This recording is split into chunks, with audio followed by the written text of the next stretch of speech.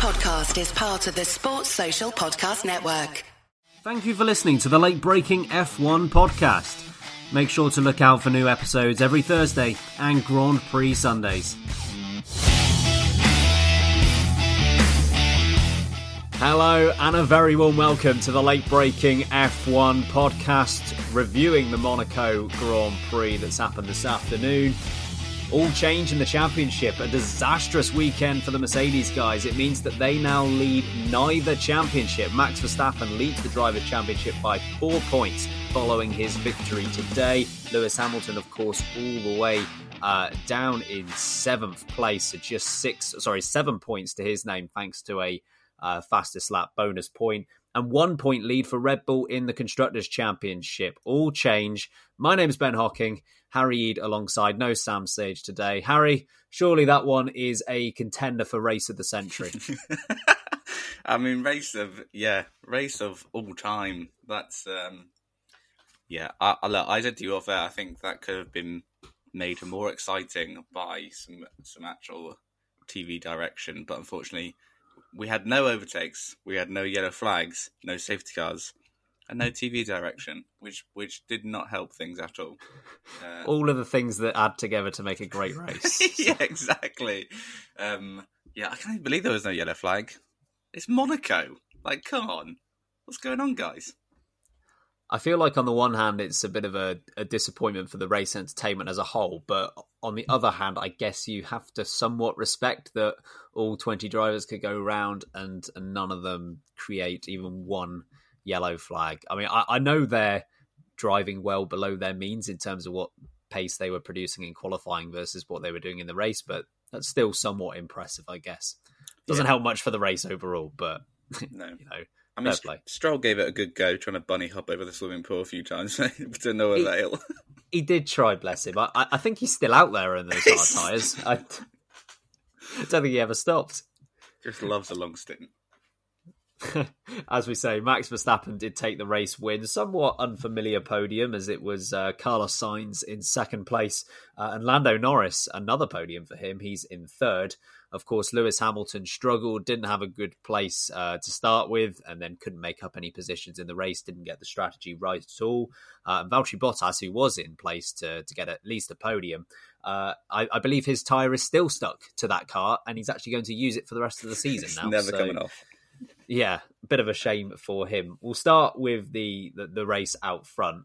I mean, Mercedes, they seem to have everything in control coming into this race weekend, but it just proves that one poor result, both from a Drivers' Championship and a Constructors' Championship perspective, one poor result, and then everything can shift. Do you think the momentum is now with Red Bull?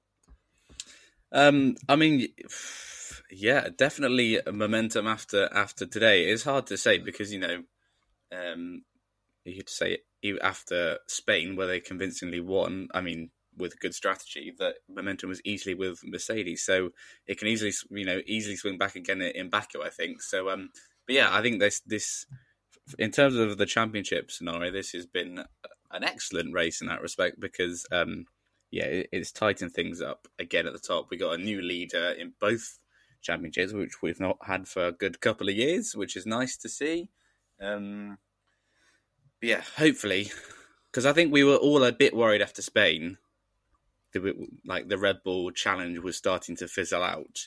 And, you can argue that it's down to Mercedes' mistakes and Red Bull capitalised, but that's kind of what Mercedes have been doing also towards the beginning of the season. So I don't think that you can take it away from Red Bull. I'm glad to see that it's closed back up at the top so quickly. So, in terms of championship, it may not have been the best race on track, but at least we've got something. We've got something out of it. Yeah, we have. I mean, it's a really difficult one for Mercedes because you're almost guaranteed, even with how consistent they are, that you're going to get a poor result or an incident here or there.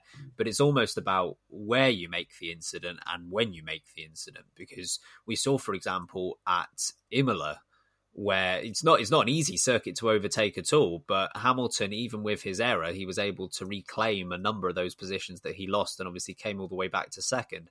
And I think pretty much all circuits that we're going to go to this year, apart from really Monaco, you have an opportunity to at least claw that back. If you have a poor pit stop, or if you have this, you have that, you've got the overtaking possibilities to make up positions again. Qualifying at Monaco is so important, to the point where, if Hamilton starts 7th place, pretty much anywhere else, he would still back him to get onto the podium again at some point in that Grand Prix. Today, unless you get it done in the pit windows in terms of strategy, which of course they didn't, then there's pretty much no opportunity to make any places up. So I think what we'll find here is that Max Verstappen has fewer race wins this year than Lewis Hamilton, but is leading the championship. It's almost not the race wins and the second places that will make this championship. It's those really poor races like Hamilton's had today that will decide the championship. It's consistency. I think Hamilton knows that perhaps better than anyone else, because he's the one that's been doing that to his rivals for so long.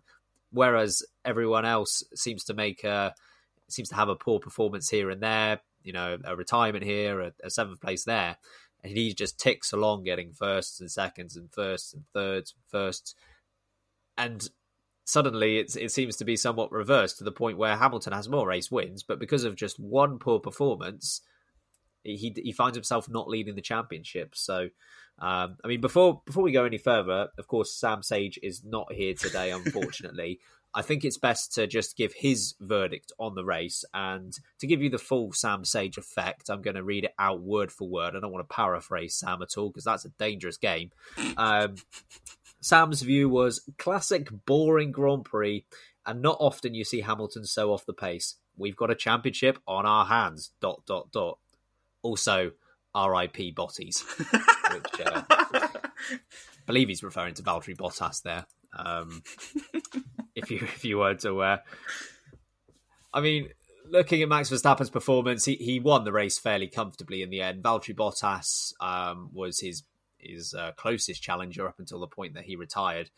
Do you think it was a good performance from Verstappen today? Do you think he just did exactly what he needed to do? And could Bottas have got anywhere in that second half of the race?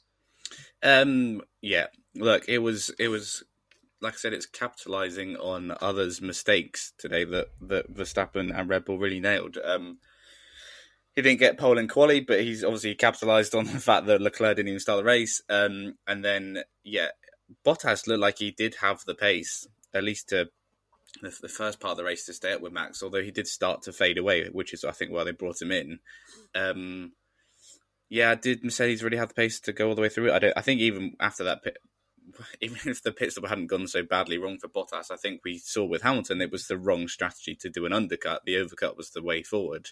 So I think even if Bottas had got the wheel off and the new wheel on his car, I'm not sure he would have had the pace to challenge Max. We saw Sainz was fairly close, but as is the case on Monaco, it doesn't matter being close. You're probably not going to be able to overtake. So it's just an unusually weak weekend for Mercedes. And it's happened before at Monaco. It's not been their happiest of hunting grounds, you have to say. I know Rosberg's won 3 times, but, they've tend to struggle sometimes there. So maybe it's not a surprise, but they'll want to forget.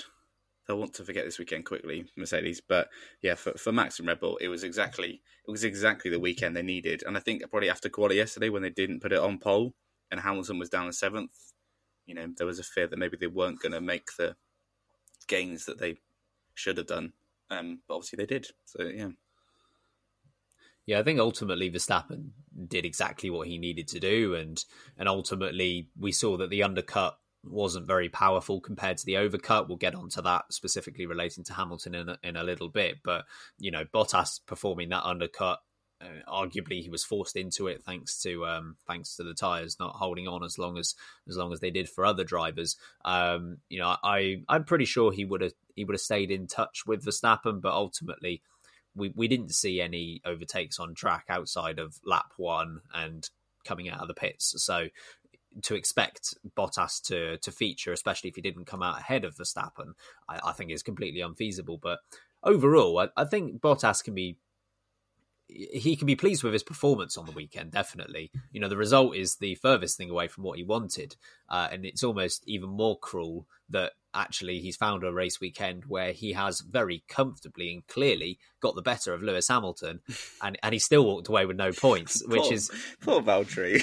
Which, that could be the most Valtteri Bottas thing I've ever heard, but it's... Yeah, he can be buoyed by the performance. Again, you know... You want the results to match that performance, and ultimately that just hasn't happened for him at all. But I don't want to take anything away from Max Verstappen at all. Like, even if his two main rivals fell by the wayside due to various reasons, he still needed to convert. It's still 78 laps around Monaco, and he succeeded.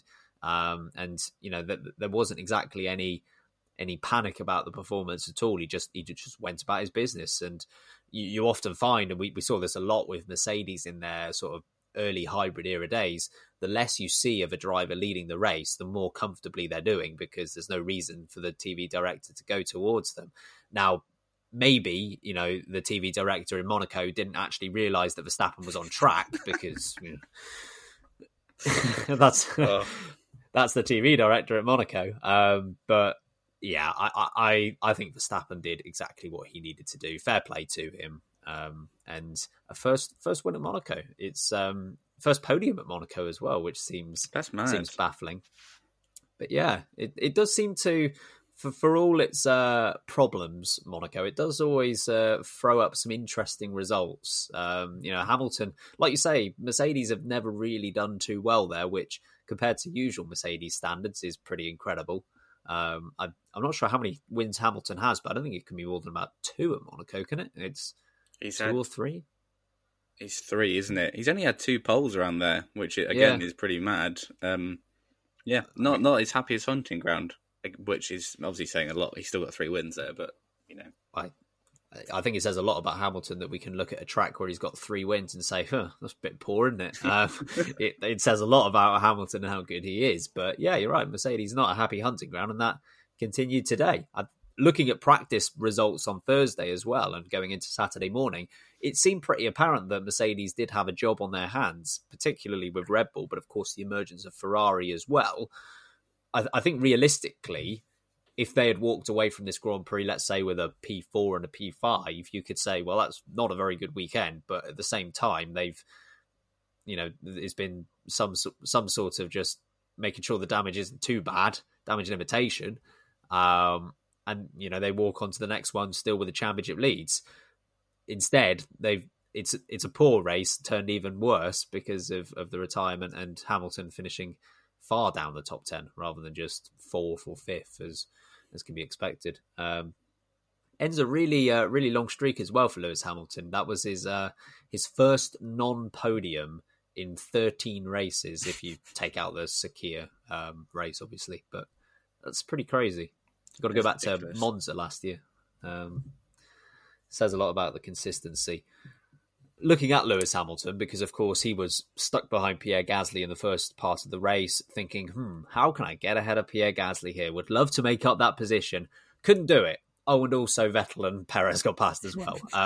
Didn't work out too well. He was the first one that went into the box. So do you think that Mercedes have just thrown up a blunder here? Look, it's so easy to say, and you know, they were already in a tough position with Hamilton because he was already down in 7th. But I think it was kind of not crystal clear, but it was apparent that all the drivers at the start of the race weren't really pushing really hard. So there was more pace within all the drivers. They weren't trying to extend any gaps. So I think there was always that risk that if they came in, you come in and then the driver in front of you is just going to pull the pin and start going faster, which is exactly what Gasly did and definitely what Vettel did, even over a couple of laps and jumped the pair of them. So, it's surprising to me that Mercedes maybe didn't read that one. I know they had to try something different, so it had to be them pulling the pin rather than Gasly. But yeah, it was just looking at it now, it's easy to say, but it was quite a bad decision in the end. And maybe they should have waited to see, because Hamilton was one of the first, if not the first, to pit. I think maybe they should have waited to see what others were doing when they pit. But yeah, I get that. I get why they did it, but I think in hindsight they'll say they should have maybe waited a bit to see how things were playing out with that undercut, because as I said earlier, it was just not the strategy today. Overcut was king by a long way. So yeah, it's a shame, and we'll never know where Bottas was going to come out, but I think he would have still lost out to Sainz, to be honest, even if they had got the wheel on, because Sainz did the overcut as well. Well, I say the overcut, he stayed out longer. So yeah, it's an odd one, especially when we praised Mercedes so much for their strategy in Barcelona, as that seems a long time ago already. But yeah, an unusual, uncharacteristic Mercedes blunder seems harsh, but mistake, I'll say. I'm similar line of thinking to you, really, in that I can understand the logic in what they did. Ultimately, you don't want to ever strategically be caught napping. Like, you want to be on the front foot, and you want to make sure you're the one dictating the race. And of course, yeah, like you say, Hamilton was one of the first in. I think he, apart from the Haas guys, possibly, I think he was the first one in. And naturally, with Monaco, you want to make sure that you're feeding your drivers back into gaps, which they did. They saw a gap emerge in front of the guys behind. I think he only actually dropped about 2 positions as a result of the pit stop. So the gap emerged. And the default setting, really, for all of these teams is gap emerges, undercut is king, make it work. So I can understand why they did it. And to your point as well, Harry, they were going about, at the beginning of the race at least, about 7 or 8 seconds slower than what they were in qualifying. So theoretically, if you get some clean air and these guys are still going around at that similar sort of pace, you've got the opportunity to make it work. Unfortunately for Mercedes, this is Monaco, and it doesn't conform to the normalities of Formula One. First of all, I mean, the overcut is something that we've seen at Monaco before. 2017, perhaps most notably, for the Vettel and Raikkonen battle for the lead of the race. Then, and it's something that can work because those tyres will just keep going and keep going. The hardest compound that we had at Monaco was the softest compound we had at Portugal and Spain, and yet still those tyres will just keep going as if nothing's happening to them. And it gets to a point, we saw in qualifying that these guys were taking numerous warm-up laps to get those soft tyres up to speed. So I think it makes sense that Hamilton coming in for fresh tyres, those fresh tyres, at most races are going to be ready to go. They're going to be better than the worn tyres in front of them. But if they do need that warm-up, then that 1 lap difference is going to play quite well for the overcut. And as Hamilton says, his tyres were still good at the point where they brought him in. Now, he probably said on the radio 2 laps before that they're absolutely dead with no chance of going another 100 meters, but we know that doesn't mean a lot when it comes to Hamilton. So likelihood is, he did have a lot of tyre life left, and the likes of Sainz and probably most notably Perez were still able to keep going on those soft tyres well after Hamilton had come into the pits. It was a strategic error. I can understand the line of thinking. You see that gap emerge, you think immediately, yes, let's act now and make everyone else panic. Completely get it, but it's Monaco. It doesn't quite work like that. So, sorry, Merc. Sorry about that. Driver of the day. Who have you got? I'm going to give it to Aston Martin's strategy department. No. That's fair. I mean, they did put a blinder on both fronts, to be honest. And yeah, Stroll doing his classic never stopping strategy. No, driver of the day. I'll give it to Verstappen. It seems fairly simple, but it's, he led every lap basically of Monaco, apart from maybe one when Perez was in front of him after he came out of the pits. But Verstappen was. I don't think Sainz had much of an answer to him today.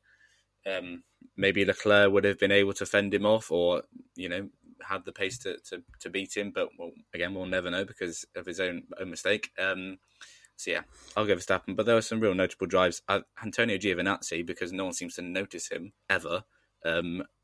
A solid race for him as well. And obviously Norris benefited from the Leclerc incident. Obviously, Hamilton and no, wait, what did he benefit from? How did he get ahead? How did he enter third in the race?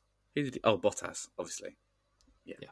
But yeah, I'll go for Verstappen for me. But there are a few pretty standout drives over the weekend. Yeah, I always think driver of the day and worst driver of the day is very difficult at a circuit like Monaco, because a lot of the time these drivers aren't going as fast as they could do in terms of their actual pace. If you're stuck behind another car, you're just kind of at the mercy of them. Having said that, there were a few good performances out there. Like, Sebastian Vettel, he did a good job. Went side by side with Pierre Gasly. He got his elbows out and made sure that move stuck, and he got the overcut done. Of course, that's partly due to his own performance on the in lap, and it's also partly due to the performance of the strategists. So I really do think it is tricky to assign a driver of the day. I'm actually also going to just mention Antonio Giovinazzi, because his pace was unreal. He did a really good job in that first stint of sticking with Hamilton and Gasly. He wasn't too far behind those two guys at all. And ultimately, if he didn't get stuck behind Esteban Ocon, thanks to strategy, I think he actually would have. He wouldn't have been far off, to the point where I don't even know whether Hamilton would have had. Maybe Hamilton would have still had the gap to pit another time, but I think he would have been quite comfortably up the road from Esteban Ocon at that stage. I'm going to give it to Max Verstappen, though. Faultless drive, did exactly what he needed to do. And ultimately, it's not besmirching him at all that he just did what he needed to do, because ultimately that's how Hamilton's won championships year after year. It was a Hamilton-esque performance, to be honest. Fair play to him, driver of the day. Worst driver of the day, who've you got? I think at this point it would be Sam giving it to Bottas, because it was his fault for driving too hard on his tyres, and that's why it didn't come off. That's probably how that would go. Wow, I'm surprised he hasn't offered that up. No, worst driver of the day for me, I'm going to go for little Yuki Tsunoda. He's very anonymous again this weekend. He just wasn't, and you compare where Gasly finished to where he finished. I know it's obviously a lot set in quali, but yeah, Tsunoda wasn't very quick in quali either. Just really nowhere compared to Gasly. And I know he's new, but yeah, it seems to. It's ever since almost that crash in Imola qualifying, like dented his confidence somewhat or something. So weird one. But I think just for how far off his own teammates' pace he was, I have to give it to him. Yeah, I think that is a fair one. Whereas, because he was on the same strategy as Lance Stroll, and I think he actually went longer than Lance Stroll did by a few laps.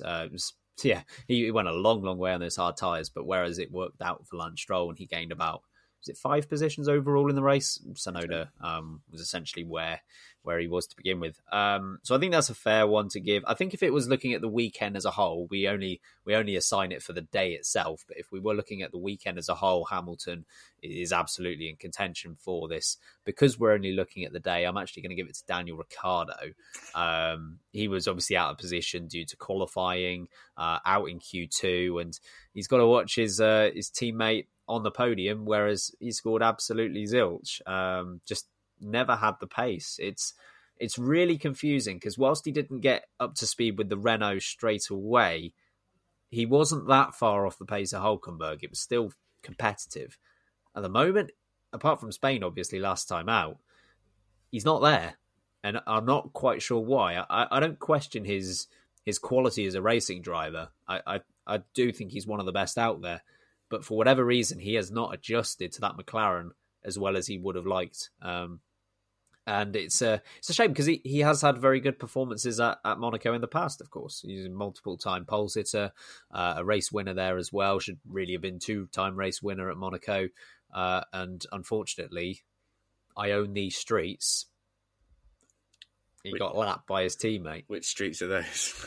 Yeah, I don't know. It certainly wasn't the ones he was racing around this weekend. It's a shame, but a poor performance from him out there. And he just needs...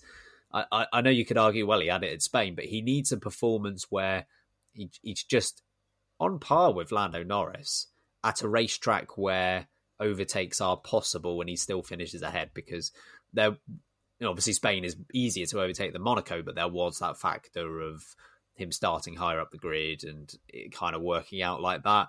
I'd just like to see him put in a really good performance at. Let's pick out Baku. He's won there before. Let's see him do a good performance there. What was your moment of the race? Ooh, so many to choose from. Oh, let's look back through. What have we got here in contention?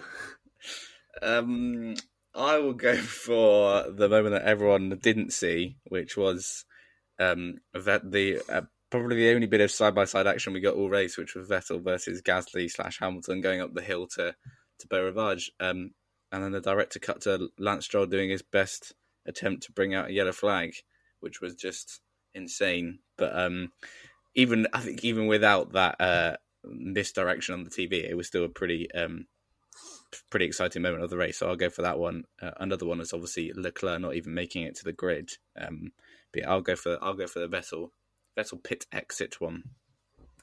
I think that's a fair selection. There were also a few blunders that I'd pick out here as possible contenders. Gasly being a 3-time race winner this season, that was fun. Don't remember that. But when did that happen? Apparently he's won 3 races this season and Hamilton's won none, so fair play to Pierre. What was the other one I was going to pick out? Oh yes, Sebastian Vettel's graphic coming up and then it just going to the McLarens. That was fun. Yeah, that's good. I'm going to pick out this moment where Mick Schumacher, the notification came up at the top of the screen saying that he received a black and white flag for cutting, for track limits. At the same time, he was cutting the chicane in order to get out of the way of faster cars coming through.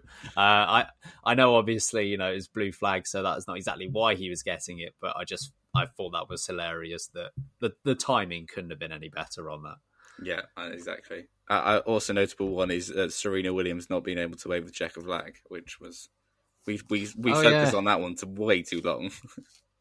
Yeah. It's a shame that she doesn't have a living where, that sort of action is needed. That is a shame, isn't it? Imagine if she was actually famous for doing doing something where that, two-handed, baton holding style object waving would be useful. That is a shame. Real shame. But anyway, I didn't decide to give it to her because she had to put up with whatever that post-race interview was with DC, so I felt bad for her to that point.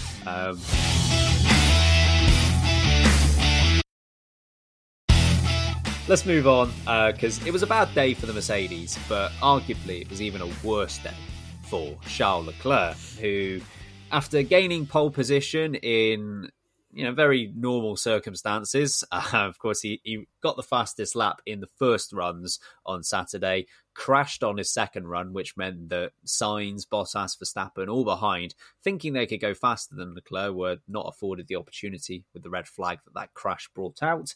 Due to start on pole position, there was a bit of a question mark as to whether the gearbox would be good to go or not. Seemed all okay until about 30 minutes to go in the race. It turned out it was a drive shaft issue that not only meant that Charles Leclerc couldn't start from pole, he couldn't start the race at all. And his strong performances at Monaco continue. Never finished a race there in Formula 1, or indeed Formula 2 either. Seems crazy. What do you think of Charles? Do you think, first of all, let's just get this out of the way, was Charles Leclerc's hit against the wall intentional? No. Thank you. Yeah, look, it's I think any critics of people saying that it was blatantly on purpose, you wouldn't, today proves why you wouldn't do that on purpose, because it ruins any chance of being in the race, let alone fighting for the win. We saw when other people who we won't name have done it, they've done a job where they don't hit their car against the barrier, they just park it. So if you want to do something deliberately, don't crash your car into the wall, because it risks your car being mangled for the race. So yeah, people who are saying that, I respect everyone's opinions, but only when they're not stupid. I agree wholeheartedly.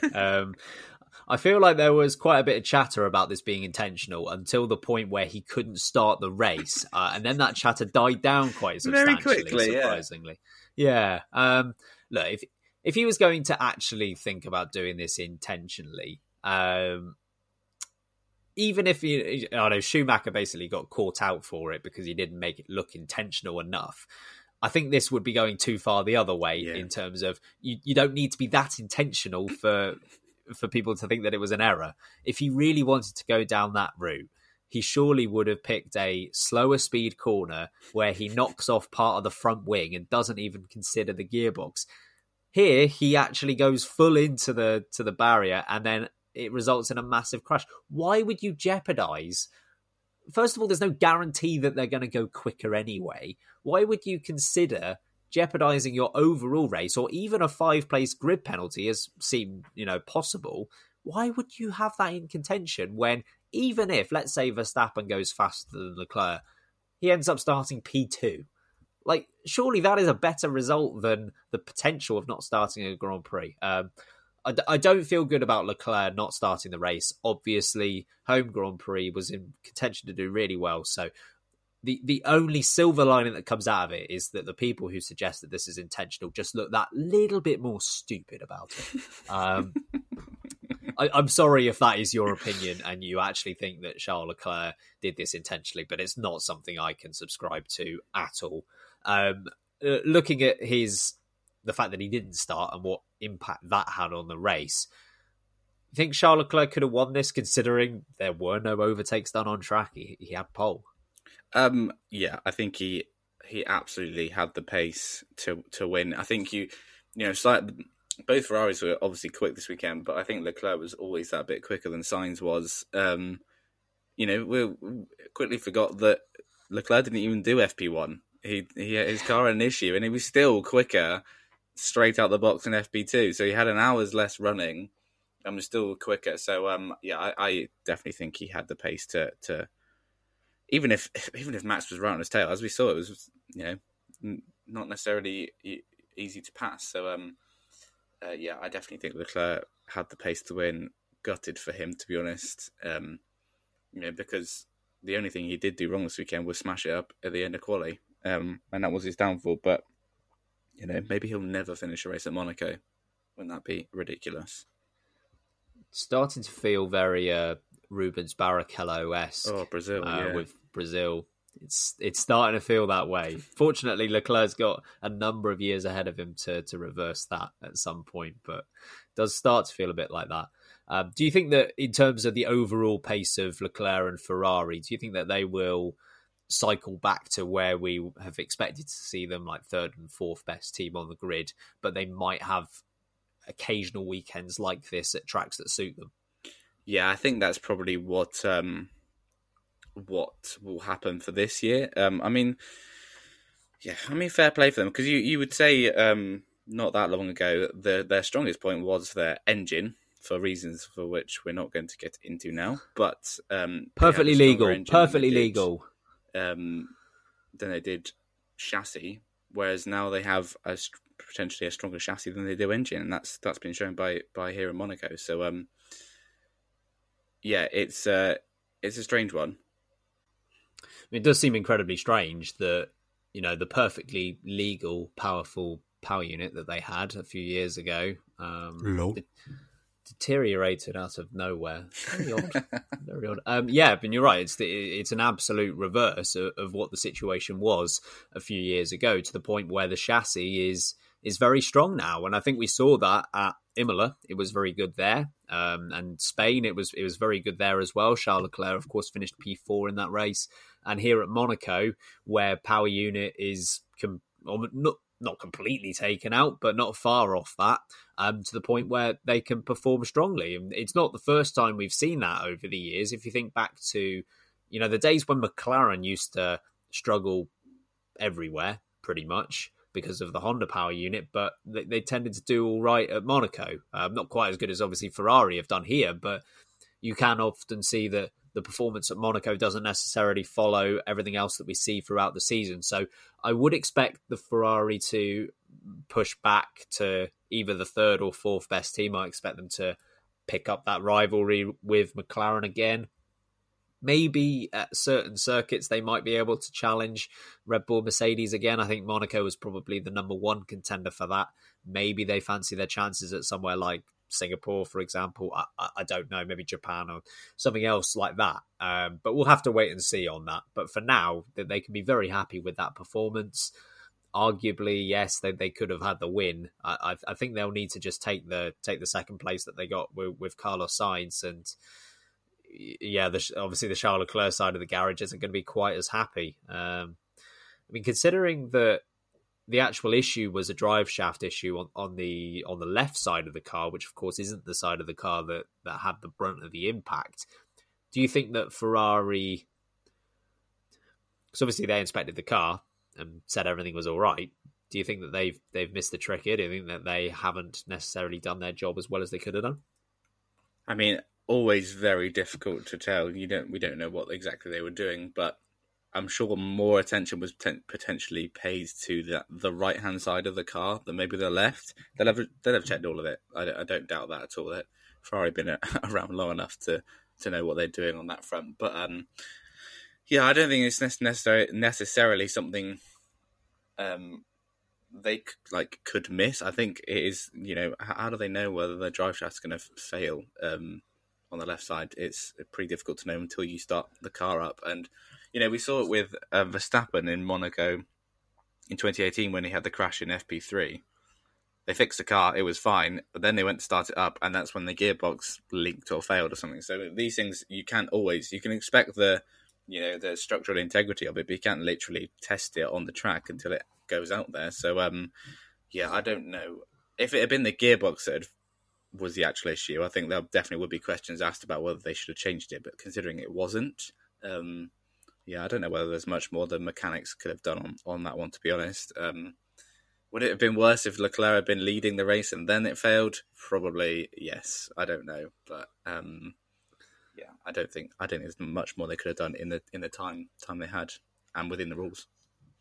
Yeah, exactly. The rule book is another consideration here as to not only what they could do or wanted to do, but what they were allowed to do. And it is a shame from Charles Leclerc's perspective. We do have to consider that there is a chance that the issue that they have here isn't actually caused by the crash at all, and it's a completely separate thing. It seems fairly unlikely, but there is that possibility. So I'll just put that caveat in there. But let's assume for the second that it was Charles Leclerc's crash that caused the issue here.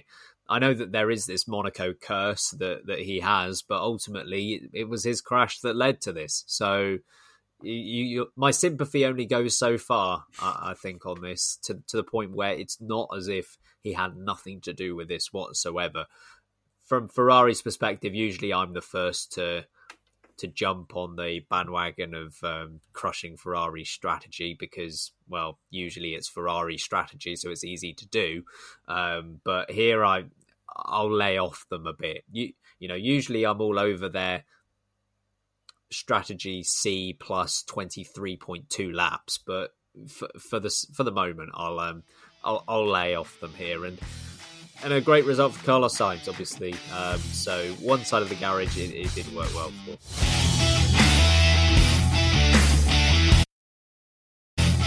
And actually, we'll move on to that man, Carlos Sainz. First podium for Ferrari. We spoke on last week's podcast about the drivers who have had their first season at a new team this year. And Sainz, we all agreed, was doing by far the best of that lot. And I think this race probably consolidates that. Second place, only Max Verstappen ahead, and he's now only 2 points behind Charles Leclerc in the championship. It was 20 before the race started, so 40 to 38 now. Do you think that Ferrari are starting to consider Sainz, if they weren't already, as a bit of a long-term prospect for the team? I think Sainz has a knack of being able to jump from car to car quite well. I think maybe the only exception is potentially Renault, but even now I think that's underestimating the mighty Nico Hülkenberg potentially. But Yeah, I think Sainz is just very good at jumping from car to car, and he's been from Toro Rosso to Renault to McLaren and now into Ferrari in a very short space of time, to be honest. And he's adapted fairly well on all of them. So, I think if Ferrari did have, I don't think they were. I don't think that's really an option for Ferrari to have just a placeholder driver until someone else comes along, because they're Ferrari, for crying out loud. Maybe they only had him down as a 1 or 2 year, but I think he could be around for a while. And they seem like a good pairing. Leclerc and Sainz, they're fairly similar on pace. Leclerc only tends to really nail Sainz in quali because he's a god, apart from yesterday, maybe. Ironic. But yeah, I think Sainz is showing what everyone kind of thought he could do anyway. So, I think that's a great little pairing at Ferrari. And yeah, Sainz is always one that flies under the radar, but he's certainly racking up the points now and showing up all the other drivers who have joined new teams, as we mentioned the other day. So, Leclerc, Sainz, Ferrari, if they can continue to improve their form, could be a very potent combo, I think, going forward. And what does that mean for the likes of, let's say, Mick Schumacher and Robert Schwartzman, guys who would have fancied getting in that seat within the next couple of years? Because I know, including myself on this, a lot of people would have looked at Carlos Sainz's appointment and thought, okay, he's a solid driver. That's going to work for a few years whilst one of these guys gets experience and is good enough to get in the car. But Sainz is not very old himself. He could be around for another dozen years if he wanted to be, same as Charles Leclerc. So what does that mean for the guys like Schumacher and Schwartzman? Are they going to find it more difficult to actually put forward their case ahead of Sainz?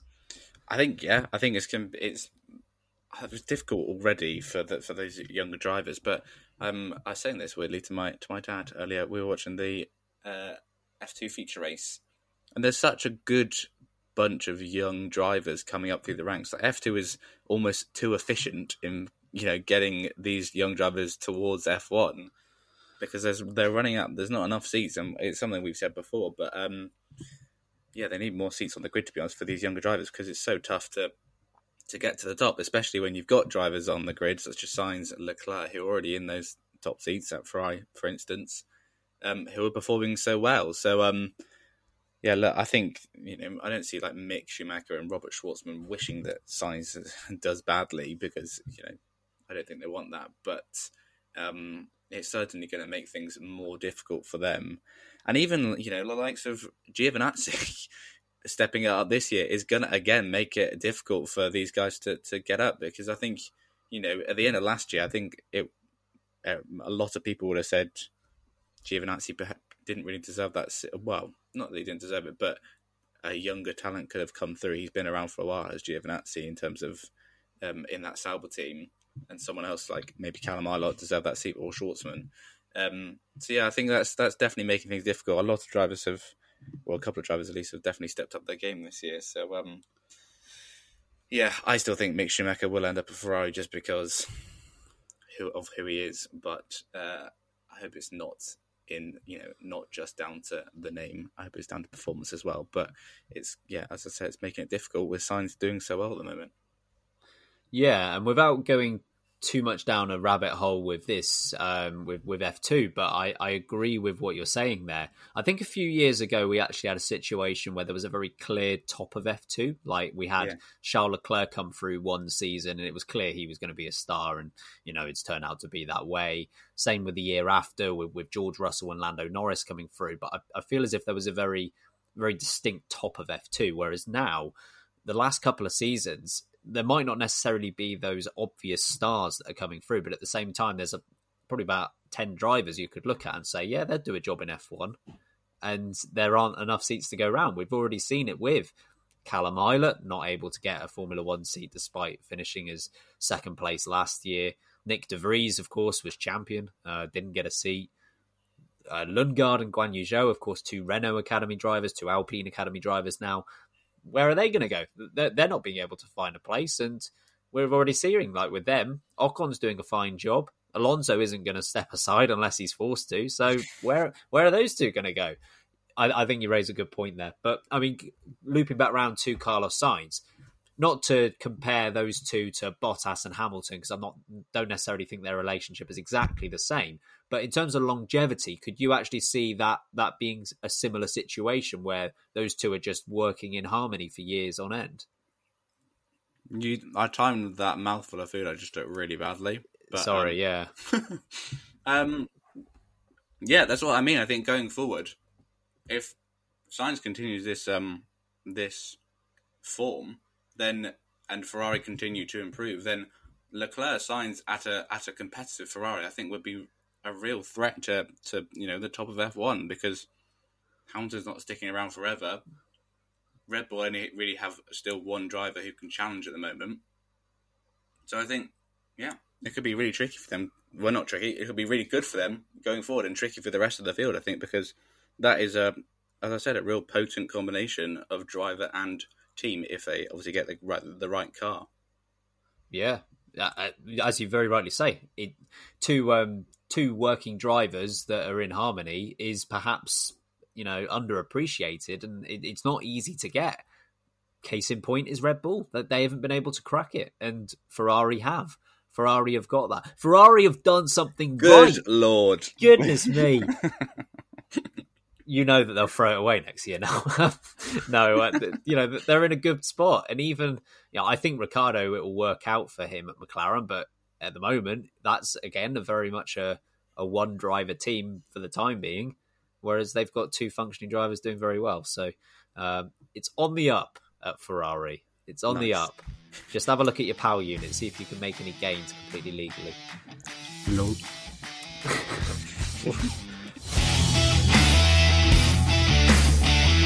We'll move on, because we can't get around the fact that the Monaco Grand Prix, it was not the most exciting race we've ever seen. What are you talking about? It wasn't the best race ever. I'm going to go out on a limb and say that. Apart from Mick Schumacher deciding that the Lowe's hairpin doesn't really exist, there wasn't really an overtake that happened outside of that. And of course the Vettel and Gasly incident. But outside of lap 1 and coming out of the pits, there were no overtakes done on track. Is this first of all a Formula One issue? Is it a Monaco issue? Or actually, should we just stop complaining about it and say, yeah, we're not going to get any overtakes at Monaco, but the spectacle and qualifying is enough?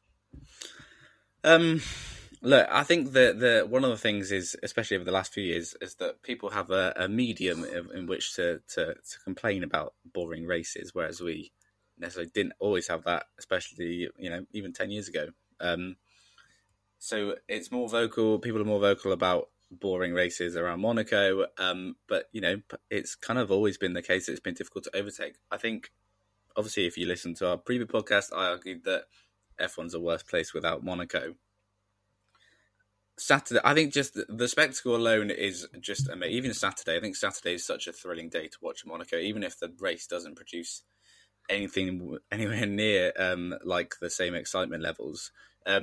I think, to your point about, is it a Formula One issue? I would say yes. I think there's changes that can be made to Formula One, because we saw Formula E around the same circuit, but bar a slightly different Nouvelle chicane, but it's the same thing basically. Around the same circuit, produce an absolutely ridiculous race, and it was thrilling, and it shows that Monaco can still be thrilling in both quali and the race. So yeah, I think that's a case in point right there, that it's a Formula One issue. I mean, the cars are so big and wide these days. Even the F2 races, people were still sending a couple of moves up the inside into Rasgas, trying around the outside of Rasgas. At least they were trying to get alongside, because the cars are a bit smaller. I know it's the same spec, so it's not quite a great comparison, but still, I think that's an issue for Monaco. These cars look absolutely massive around there. So yeah, I think I'd be really interested to see next year. I mean, the cars don't get any smaller, to be honest, but whether that helps at all. But yeah, I think Monaco is Monaco, and it's just it's not like Spain, where, I mean, Saturday is just like Sunday. It's not exciting all round. It's just Spain, but at least in Monaco, the spectacle you have on Saturday is worth it, I think, in my view anyway. And I would be sad if we got rid of it because it was a boring race, because it's always been there. It's not like it's snuck up on us that it's boring. It's always been the way, and that's the thing. And if you look at it from a wider context, it often throws up a weird result, and that, as in today, we've got a new championship leader, so it's definitely spiced up the championship once again. So in that sense, I don't think it's a bad thing at all. But yeah, I am a Monaco advocate, so I'm slightly biased. But I think if anything were to change, it would have to be F1. I don't think Monaco itself needs to change. Yeah, I agree with your point on qualifying being thrilling at Monaco, and I don't take that away from Monaco whatsoever. It is it's the best Saturday of the season, and it is thrilling. I think the difference here is that for you, that's enough, and that's even a poor race, that's enough of an incentive to go to Monaco. For me, it's not quite enough. You suck then, Ben. Yeah, I said it. No, you're right in what you say as well. In that this shouldn't be a shock to people. This is what we. Okay, it still might be one of the worst Monaco Grand Prix we've had, but also it's not completely out of line from what we usually see. No. There might be some Grand Prix where we get 5 overtakes, but is it that wildly different from what we saw out there? Not really. So it's not as if we should be surprised by what we saw out there. I agree as well in that it shouldn't be Monaco that changes. It should be Formula One that changes, and it is the size of the cars predominantly that just doesn't quite work at the moment. And hopefully, actually, next year when the new cars come in, we can see a significantly better race, because it's not even the lack of overtaking that makes me think that this is a poor race. I've always said you don't need 100 overtakes per race in order for it to be a belter. But what you at least need is the ability to try and overtake, even if it doesn't come off. Like, you need that threat of an overtake to make an overtake around Monaco. You don't even need the driver in front to make an error. You need them to make a horrendous error. We saw Daniel Ricciardo a few years ago win the race with 75% of his power available. Unless you are going into a wall, you're not getting past there really at all. I think the closest we got really was Perez on the back of a couple of drivers really, of Vettel and Norris later in the race, and also Hamilton to Gasly a couple of times, but there still wasn't really that threat. So I think the changes do need to come in terms of Formula One rather than the Monaco track. I just think overall, and putting the qualifying thing to one side, because that is a factor, but I don't make any excuses for the racing in Spain being poor. And I'm, when the racing in Spain is poor, I'm very outwardly saying, look, this is an issue. And just because of the spectacle of Monaco, I don't want to change my tone on that. I feel it should be consistent. And if the racing's not good enough, because I think the racing should be above everything else in terms of the entertainment value of a weekend. If that's not on it, then I think it needs to be addressed. And my address on this would be, let's wait to see what the new cars can do. Hopefully we get... I'm not asking for Formula E levels of overtaking. We're not going to achieve that. That's absolutely fine. But just a little bit more of a threat would be lovely. Yeah, I can totally understand that. And, even if you look back at the classic battles around Monaco, I'm thinking Mansell-Senna, there was at least Mansell definitely had a sniff on a fair few occasions of an overtake, but he couldn't get past, and that's remembered as one of the most thrilling battles in F1. So I definitely see your point there. Yeah, I think that illustrates it the best, really, in that the number of overtakes there compared to today was exactly the same, but that was much more entertaining because he could have got past. Like, he was there, and Senna had to pull it out the bag in order to keep him behind, rather than You look at Carlos Sainz when he got out the car today and he was interviewed by DC, and Coulthard actually made the comment like, you look absolutely, you haven't got a sweat, and it didn't look as if any of the 3 drivers at the front actually had to, like we see in Singapore where they're sweating as they come out. Mm-hmm. It did look like, and when you're going around at 7 seconds a lap slower than you would usually do, again, I haven't done it myself, so feel free to throw that criticism my way, but when they're tyre managing as much as they can, you You want to see them put 100% effort in on every lap. Well, if Sam was here, he would say throw Monaco in the bin. And we should I hate Valtteri Bottas. Yeah, it was his fault. The wheel got stuck. Yeah.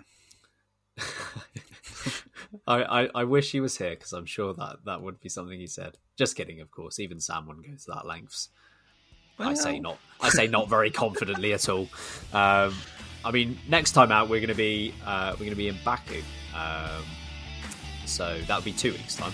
So we'll be back for our usual podcast on Wednesday, where we'll be talking about something or other that we haven't decided yet. We'll have to see what comes out of this weekend before we decide the topics on that. But then we'll be back, of course, for preview and review of the Azerbaijan Grand Prix. Another street circuit, but I would imagine 1 or 2 more overtakes than that. But until then, we'll leave you for now. Keep braking low.